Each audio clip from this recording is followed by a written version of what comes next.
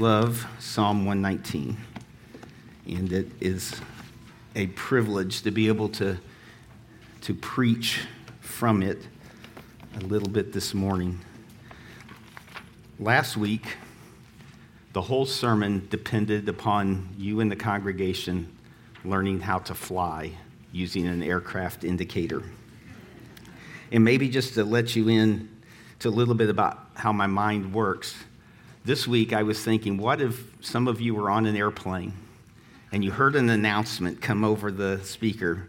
Please don't be alarmed, but if anybody knows how to fly this airplane, could you identify yourself to the flight attendant and move to the front? And if that situation ever does happen to you, based upon what you maybe learned from the sermon last week, I would say, give it a shot. What do you have to lose? I would also say, if you successfully get that airplane on the ground, give all glory to God. If you are further questioned about that, I prefer to go by Bob and not Robert in any kind of written media material. So I'm the kid that showed up at the baseball park with my glove and my jersey just in case they needed to pull somebody from the crowd to jump in the game for them. So hopefully that won't happen. We're in the middle of a sermon series, a two-part sermon series on the wonderful words of life. It's about the Word of God. And so last week we talked about the sufficiency of the Word. And this week we're talking about, from God's Word, where do we turn for counsel? And so that's the question. Where do you go for counsel? You might even ask yourself this question, where am I going for counsel? And then I think from last week, from God's Word, we learned, where is it best that we go for counsel? What guidance does God's holy Word give us? And we know, as we're thinking about this, there's the obvious problem or the obvious issue. Am I going to reject Scripture's authority? The Bible has certain claims that it makes about itself that God has put into His holy Word. Am I going to reject those claims about the Bible's authority and about the Bible's sufficiency to help me? Am I tempted to justify unbiblical counsel or extra-biblical counsel? And again, am I willing to affirm in word and in deed the authority and sufficiency of Scripture? Am I tempted to put limits on Scripture that Scripture doesn't put on itself? And I'm going to remind you of a few passages throughout this sermon from last week, and here's one of them. 2 Peter chapter 1, verses 3 and 4.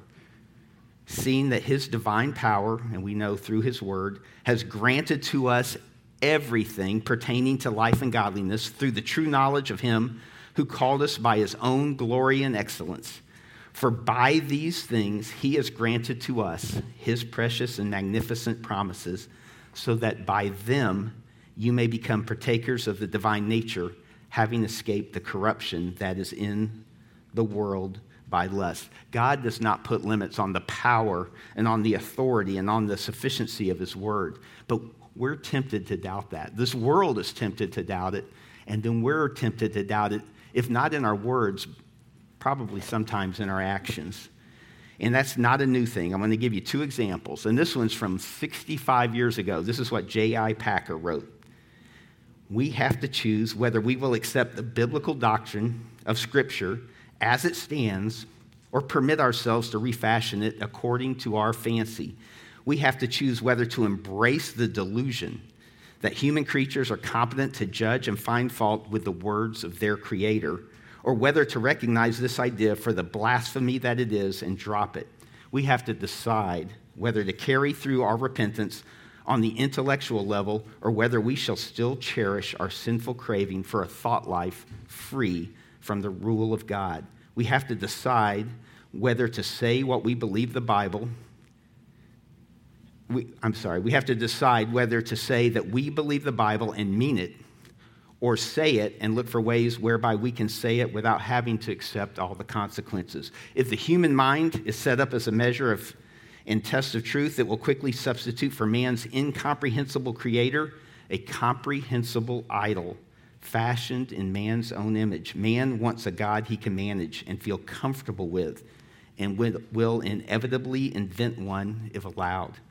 He will forget because he cannot understand the infinite gulf that separates the Creator from his creatures, and will picture to himself a God wholly involved in this world and wholly comprehensible, in principle at any rate, by the speculative intellect. Once people reverse the proper relationship between Scripture and their own thinking and start judging biblical statements about God by their private ideas about God instead of vice versa, their knowledge of the Creator is in imminent danger of perishing. So that's the same problem that we're encountering in our church, that we're tempted to in our own lives, in our own hearts, was assaulting the church even 65 years ago. But it goes back further than that. If you have your Bibles, you can open them to Genesis chapter 3. And we're going to take a look at the nature of the attack that Satan makes upon God's people, Adam and Eve, his creation in the Garden of Eden. And I think we're going to be able to see how this attack has carried through history up until our day. Here's what Genesis chapter 3, verses 1 through 4 says. Now the serpent was more cunning than any animal of the field which the Lord God had made. And he said to the woman, listen to this, has God really said? Do you hear that first attack? It's casting doubt upon what God has said. The word that God gave Adam and Eve. Has God really said, you shall not eat from any tree of the garden? And the woman said to the serpent, from the fruit of the trees of the garden we may eat, but from the fruit of the tree which is in the middle of the garden, God had said, you shall not eat from it or touch it, or you will die. And now here's the attack brought to completion. The serpent said to the woman, you certainly will not die. Satan, this world contradicts the word of God. That is the attack on our faith. That is the attack that Satan started in the garden, and that's the attack that he carries through to this day. So we have the sufficient word of God. And just a reminder from Psalm 19 last week. Psalm 19 talked about God's word, and it said God's word is several things. Here's a reminder of some of the things that God's word is. It's perfect. It's sure. It's pure. It's clean. And it's sweet. Psalm 19 also tells us some of the things that God's word does. And here's a reminder of those. It restores the soul. It makes us wise. It enlightens our eyes. It rejoices the heart. It warns us and protects us. And it keeps us from presumptuous sins. So where do you go for counsel? Do you go to that perfect, pure word that restores the soul or makes us wise? Or do you go to the world? And we as God's people know we need to go to the word of God. The subject matter of counseling generally is the subject matter of the word of God. Here's the reminder from last week. This is 2 Timothy chapter 3, verses 4 through 17.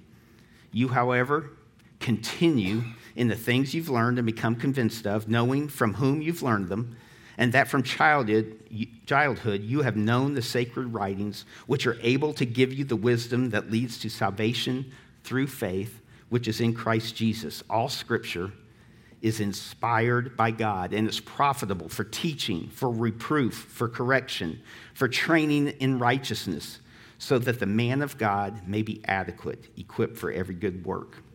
So any half-decent, even secular counseling framework or counseling theory has an idea of what is good, of what is right, maybe what is normal, essentially what is to be taught.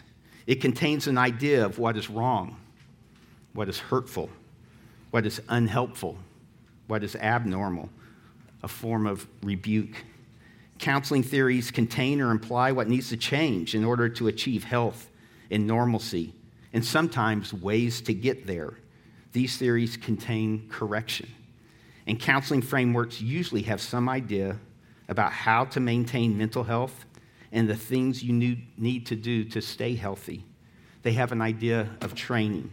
So the subject matter of counseling theories is the subject matter of Scripture. It's the subject matter of the authoritative and the sufficient Word of God. And we're God's people.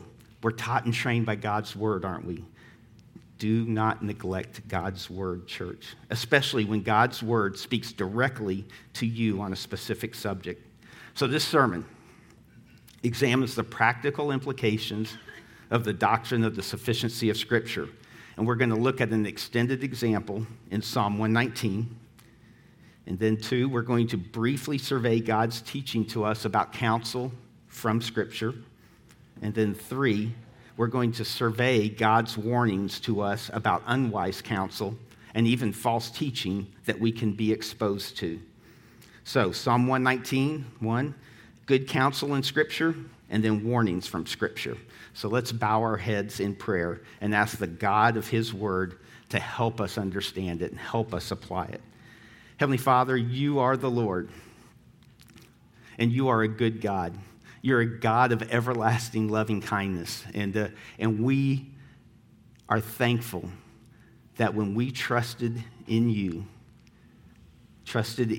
you alone, that you saved us, that you placed us in Christ, that you have given us your holy word that teaches us to trust in Christ and that teaches us to continue trusting in Christ. So we pray for our time now that you would help us understand your word, help us meditate on it, help us live it out, help us tell it to each other. And we do this in the name of your Son, Jesus Christ. Amen. So you can open your Bibles to Psalm 119, and as you're doing that, I just want to tell you probably the very first thing I tried to study on my own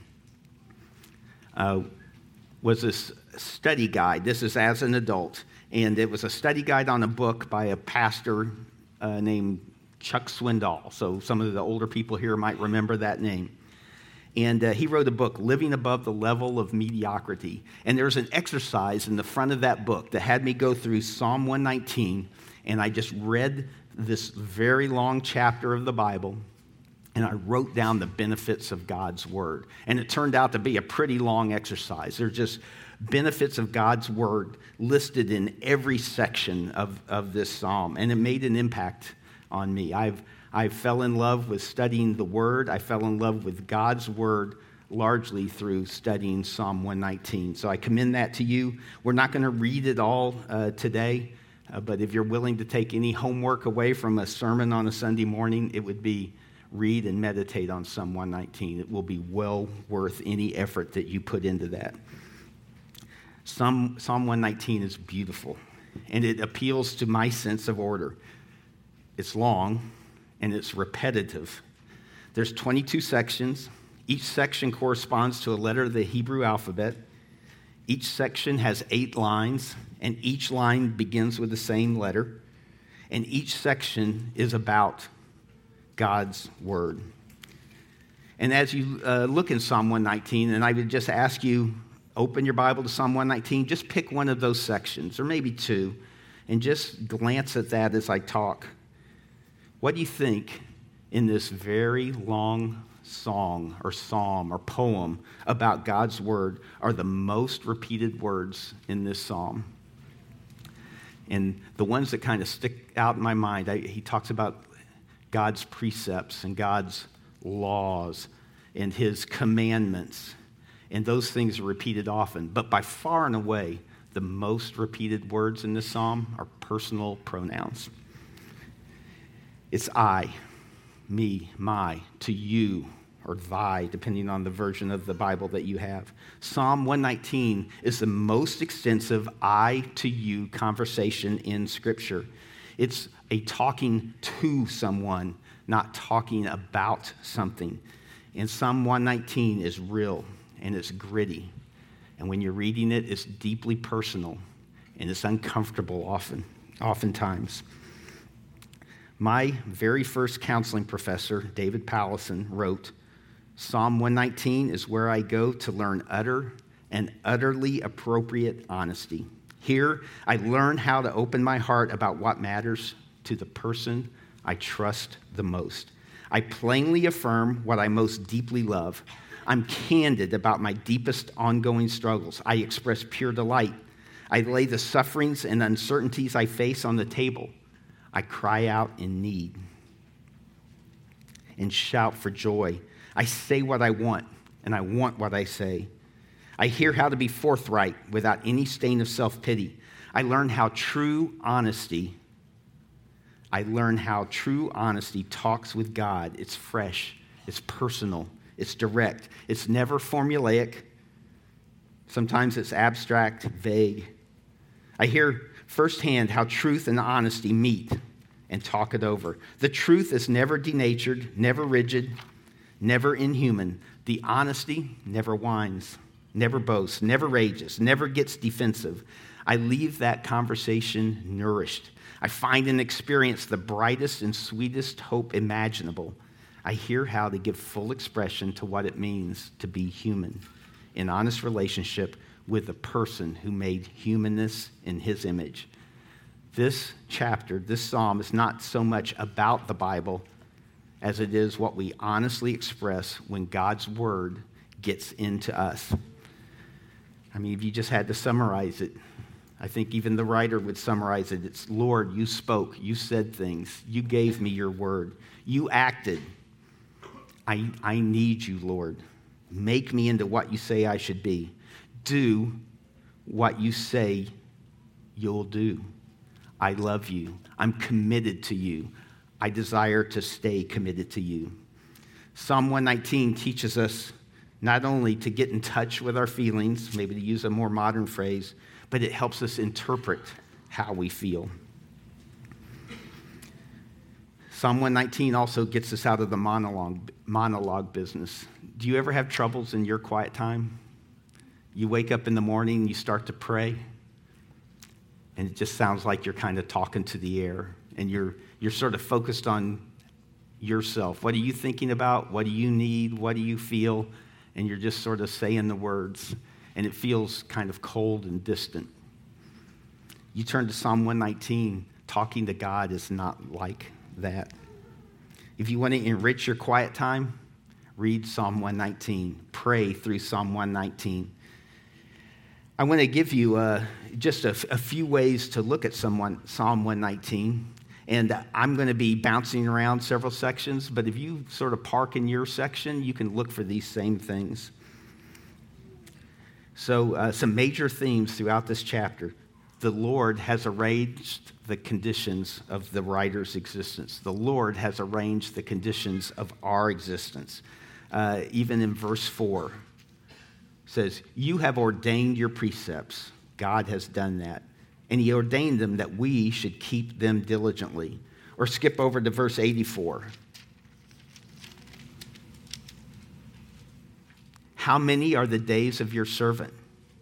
We don't know. God does. When you will execute judgment on those, when will you execute judgment on those who persecute me?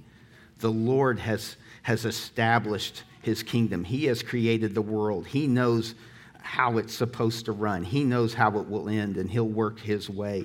And if you're parked in one section, you should be able to find some of these things too. Another thing you'll find in Psalm 119 is the Lord speaks wonders. I'm going to look at verse 21. It talks a little bit about what the Lord says. It says, you rebuke the arrogant, the cursed, who wander from your commandments. Those people that seem to do wicked and evil, that look like they're successful, the Lord is rebuking those. They will be judged.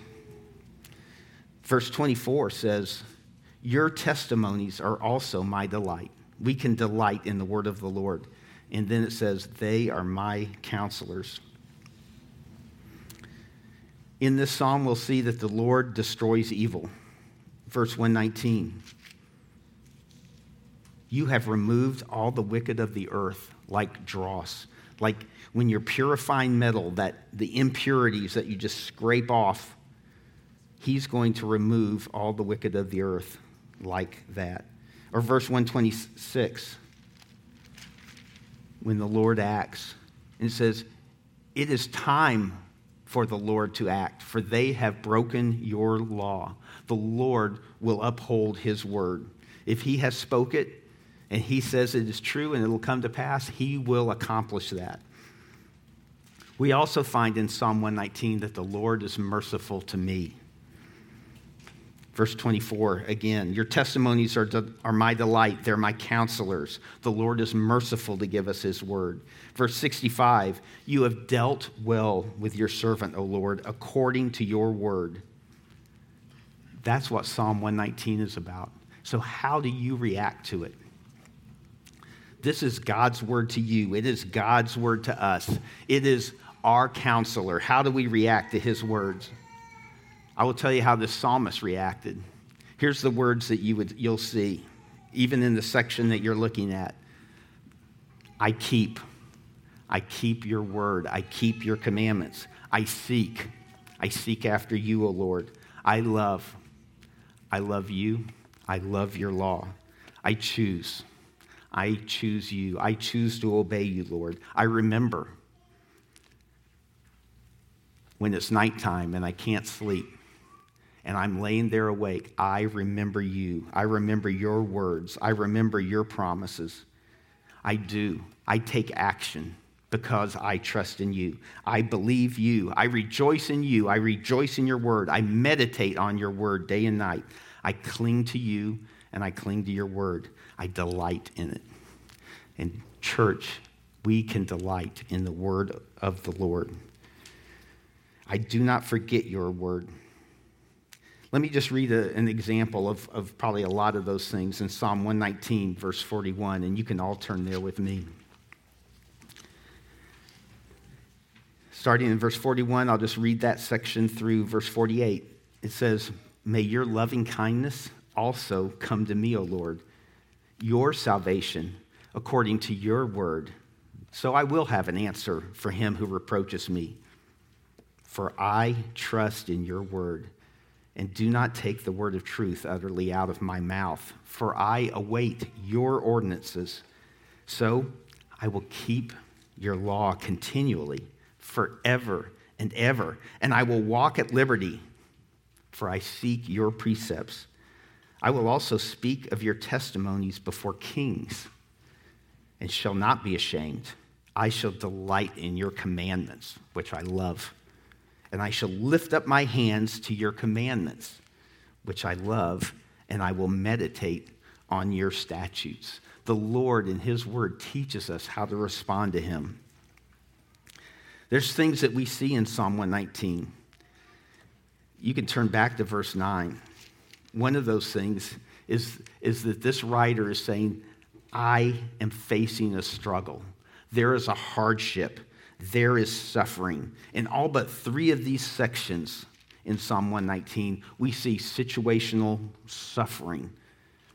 So if you are one who suffers, this psalm is for you. Verse 9 says, how can a young man keep his way pure? This young man is struggling keeping his way pure. So he turns to God's word. How can a young man keep his way pure? By keeping it according to your word. What does the writer find so difficult, so troubling, so painful, so threatening, so dangerous? There's a couple things. One is he looks inside himself. He sees his own sinfulness. God's word reveals that suffering that comes from ourselves. Verse 5, oh, that my ways may be established to keep your statutes. His ways have gone astray. He looks inside and he is ashamed at what he sees. Verse 6, then I shall not be ashamed when I look upon all your commandments. When he strays, he reads God's word or he hears God's word and he's ashamed, but he strives to keep God's statutes so he can remain upright.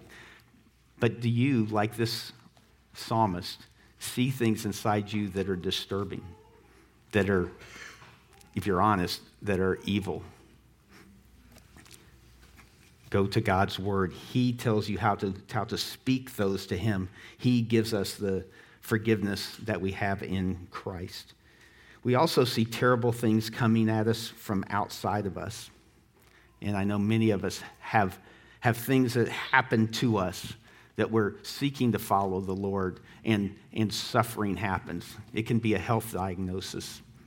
It can be troubles in your family. It can be job situations. It can be relational conflict, things that come to us from outside of us. What do we do with those? We talk candidly to God about our suffering. And here's some of the things that the writer of Psalm 119 says. I need you to do something, O Lord. I need you to turn my eyes away from looking at vanity. Don't let iniquity reign over me. Make me walk in the paths of your commands. Be gracious to me, O Lord, according to your word. Teach me, revive me, make me understand, deliver me. If you are suffering, you can pray with the writer of Psalm 119 these same things. How else does he respond? How does God lead him to respond? You read things like, I am committed to you. I am yours. I am your servant. I promise to keep your words. I treasure your word in my heart. Your servant meditates on your statutes. I have chosen the faithful way. I do not turn aside from your law. I have restrained my feet from every evil way, and I hope for your salvation, O Lord. I believe you. I believe your word. I do what you say. I have not forgotten. Lord, I will never forget. This is how you pray to our Lord. So, a summary of Psalm 119 and what it's teaching us. It's, Lord, I'm not talking about my sin. I am talking to you, Lord. I'm afflicted, and I need you. I'm committed to you. I delight in you. God teaches us how to honestly come at him in Psalm 119. He counsels us. In Psalm 119, he teaches us, and he rebukes us, and he corrects us, and he trains us. So what does God's word say about counsel? About counsel from his word, about counsel of his believers. Where should we turn? Where do you turn for counsel? And so this is the second part of our sermon. What does God commend for counsel for his people?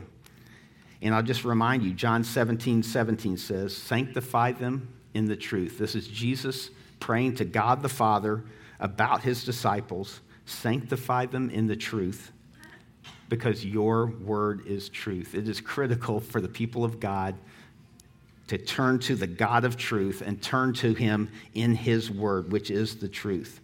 So why is Scripture sufficient? Why is it able and capable to do what it says it will do?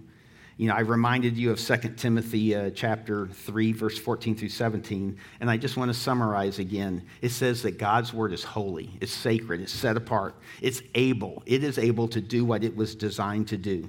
It's the Holy Spirit's tool for working in our minds and hearts and making us like Christ. It's inspired by God. It's breathed out by him. It's profitable. It's useful. It can thoroughly equip the man of God for every good work. The word of God is sufficient. And what does the word of God tell us about the wisdom that we seek? Where do you go for wisdom? Here's what James 1:5 says.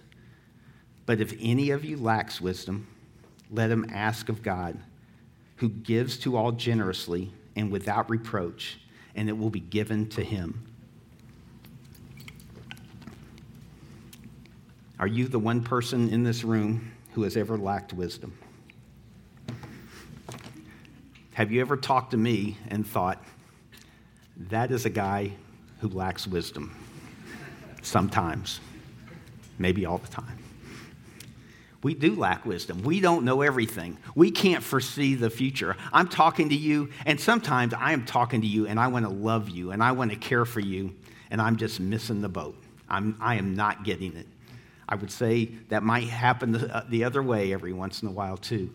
We don't have all wisdom, but we do, if we are in Christ, have God, and we have God's word, and he gives wisdom. He gives wisdom in his word, and when we read his word and we realize we're lacking some wisdom right now, we have access to God in his word and through Christ to ask him for more. And do we have to worry about whether he's going to give it to us or not? James 1:5, let him ask, and it will be given to him. God will keep his promises. He will give us the wisdom that we need. It might not be the wisdom that we think we need, but we will receive the wisdom that we need, and we can count on that because the God of truth says that that is so. How do we recognize that wisdom?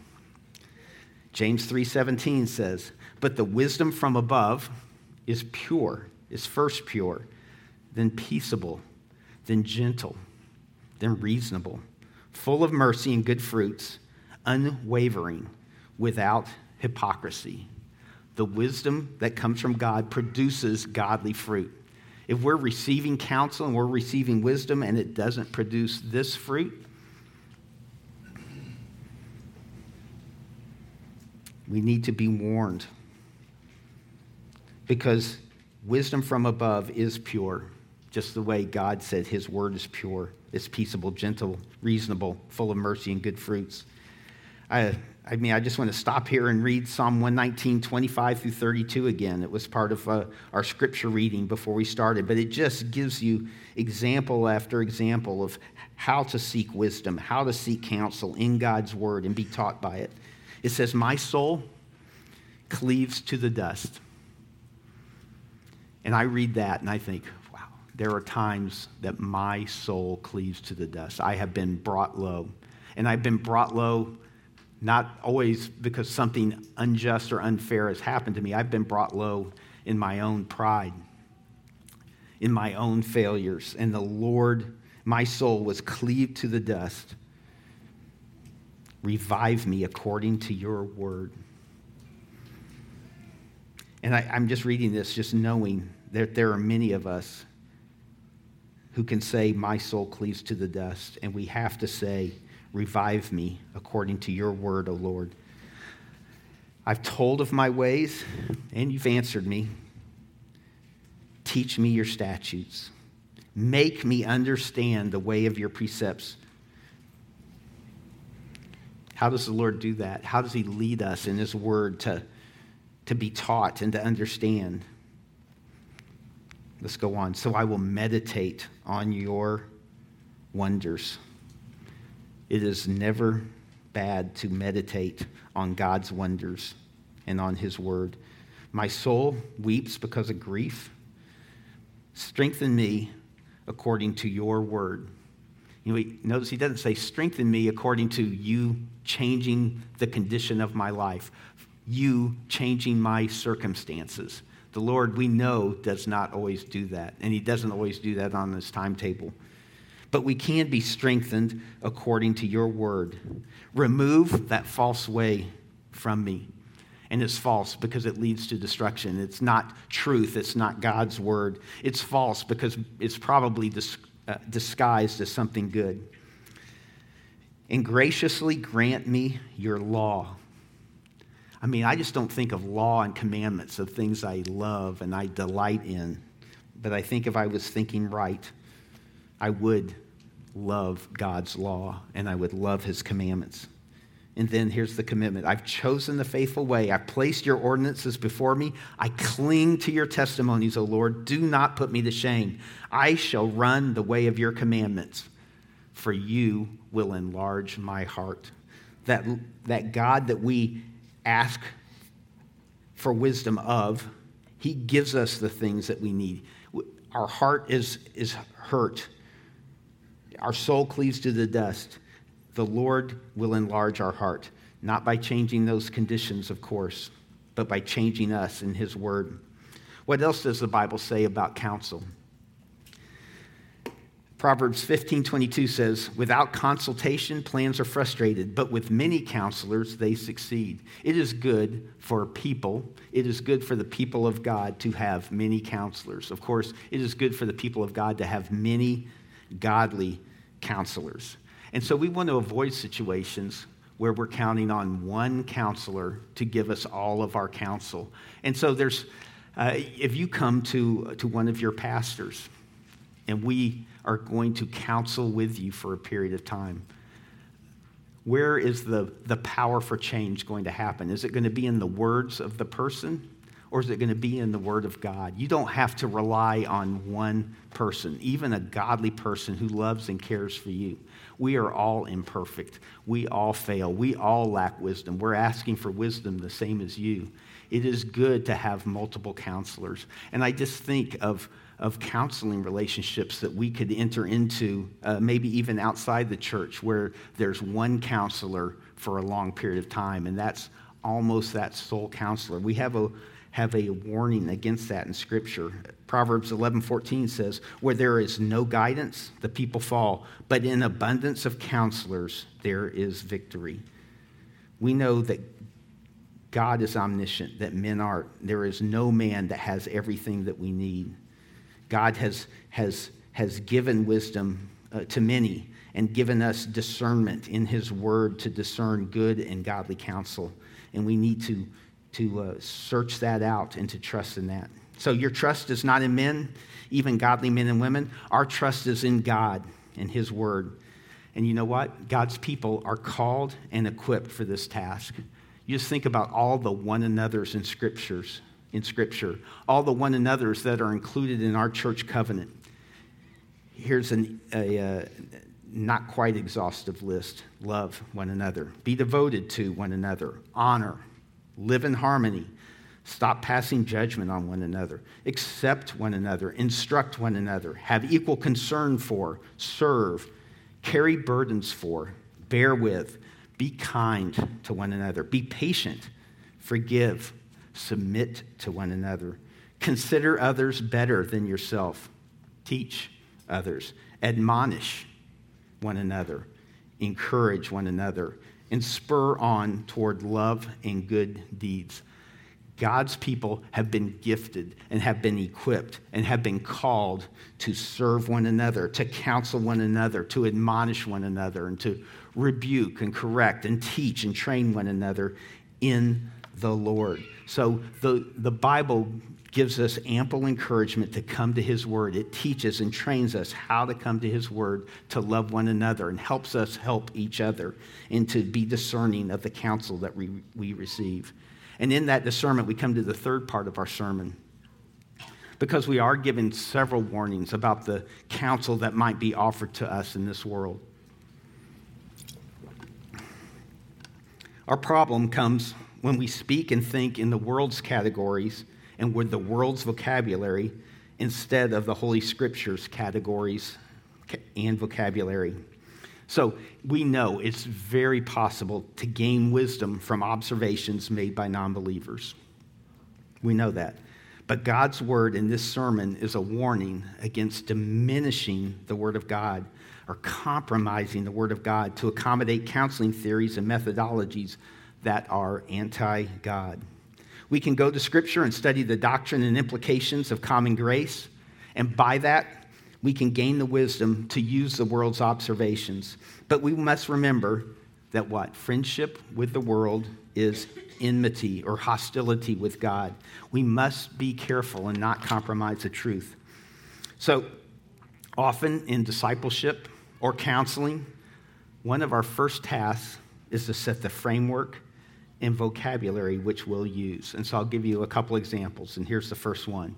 This first one is one I use. It's not a good thing. This is something I've probably used this week. If you've been around me, you've probably heard words like this come out of my mouth.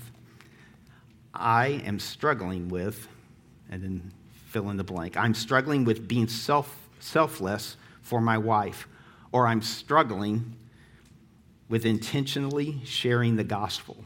So we want to rephrase this using biblical words and biblical categories. What will it sound like? I am sinning against my wife by selfishly using my time for myself and neglecting her needs.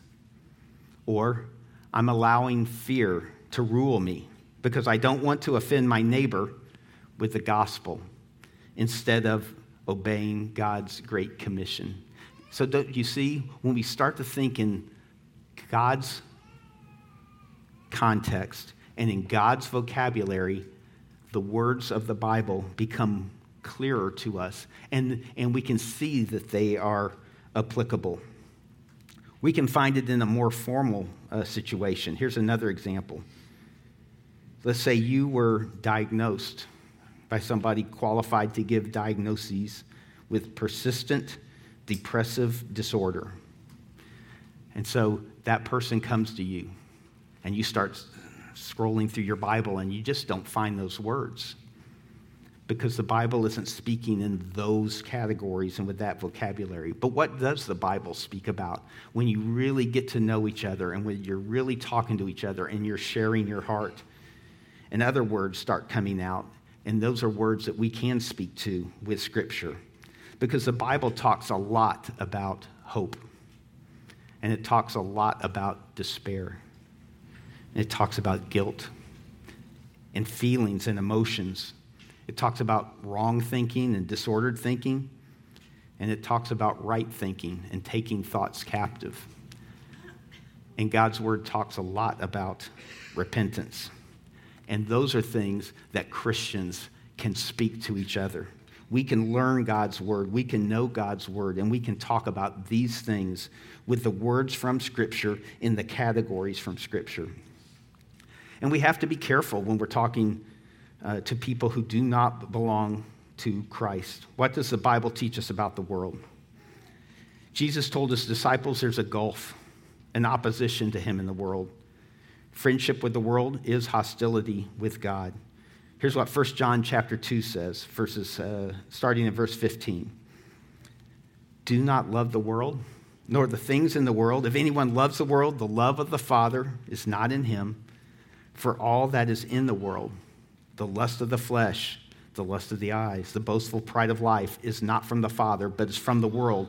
The world is passing away, and also its lust, but the one who does the will of God lives forever. We are to be careful.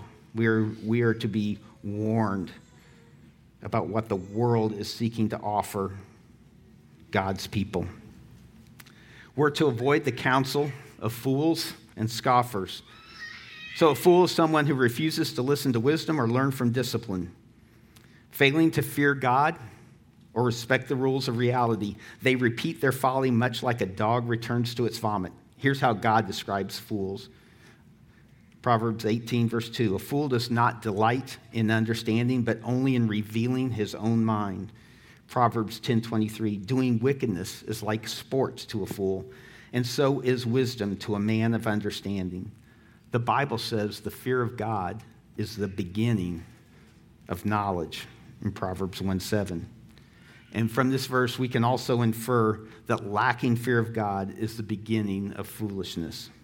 In fact, the Bible says, the fool says in his heart, there is no God. The height of foolishness is to deny God. People of God, don't go to spiritual counsel for someone who denies God. You are going to a fool.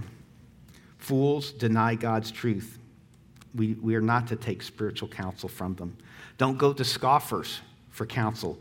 People who don't believe what God teaches in his word and say that. Psalm 1:1 says, how blessed is the man who does not walk in the counsel of the wicked, nor stand in the path of sinners, nor sit in the seat of scoffers.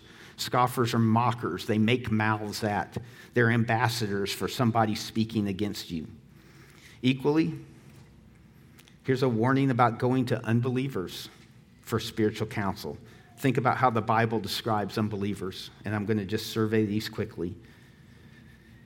Psalm 78, verse 2, they are people who sin in not believing his wonderful works. John 5:38, the word does not abide in them. They do not trust God. Psalm 78:22. They have blinded minds. They are unseen. John 9:39. They are disobedient to the word. 1 Peter chapter 3. They reject Christ. John 12:48. And they are not to be, or we are not to be bound with unbelievers. 2 Corinthians chapter 6, verses 14 through 15. We are not to be bound. We are not to be unequally yoked with unbelievers. And so we think about what can happen in the church. And we read about in Scripture that false teachers are going to come. And so how does false teaching enter the church? And when I think about that, I'm standing here and I'm looking right to the front door, and I'm thinking about the door opening and somebody walking in. But this building isn't the church, is it? We are the church. So if false teaching is entering the church, false teaching is entering through us. So what do we listen to? What do we read? Where do we spend our time? What occupies our thoughts? Are you listening to foolish, scoffing counselors? And the people of God should not. We have the counsel that is authoritative. We have the counsel that is sufficient. We have the wisdom given to us in Scripture to understand our feelings and emotions. We have the wisdom given to us in Scripture to understand what the world has to offer, and the discernment to know what is God's and the fruit that it produces and what is the world's and the thorns that it produces. So I want to wrap up, and I'd like everybody to turn to the very first Psalm, Psalm 1. We read a portion of that.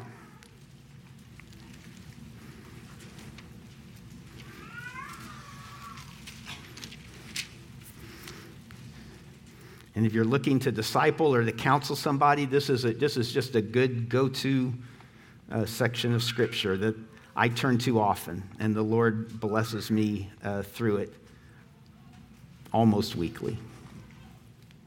Here's what Psalm 1:1 says. How blessed is the man who does not walk in the counsel of the wicked, nor stand in the path of sinners, nor sit in the seat of scoffers, but his delight is in the law of the Lord, and in his law he meditates day and night.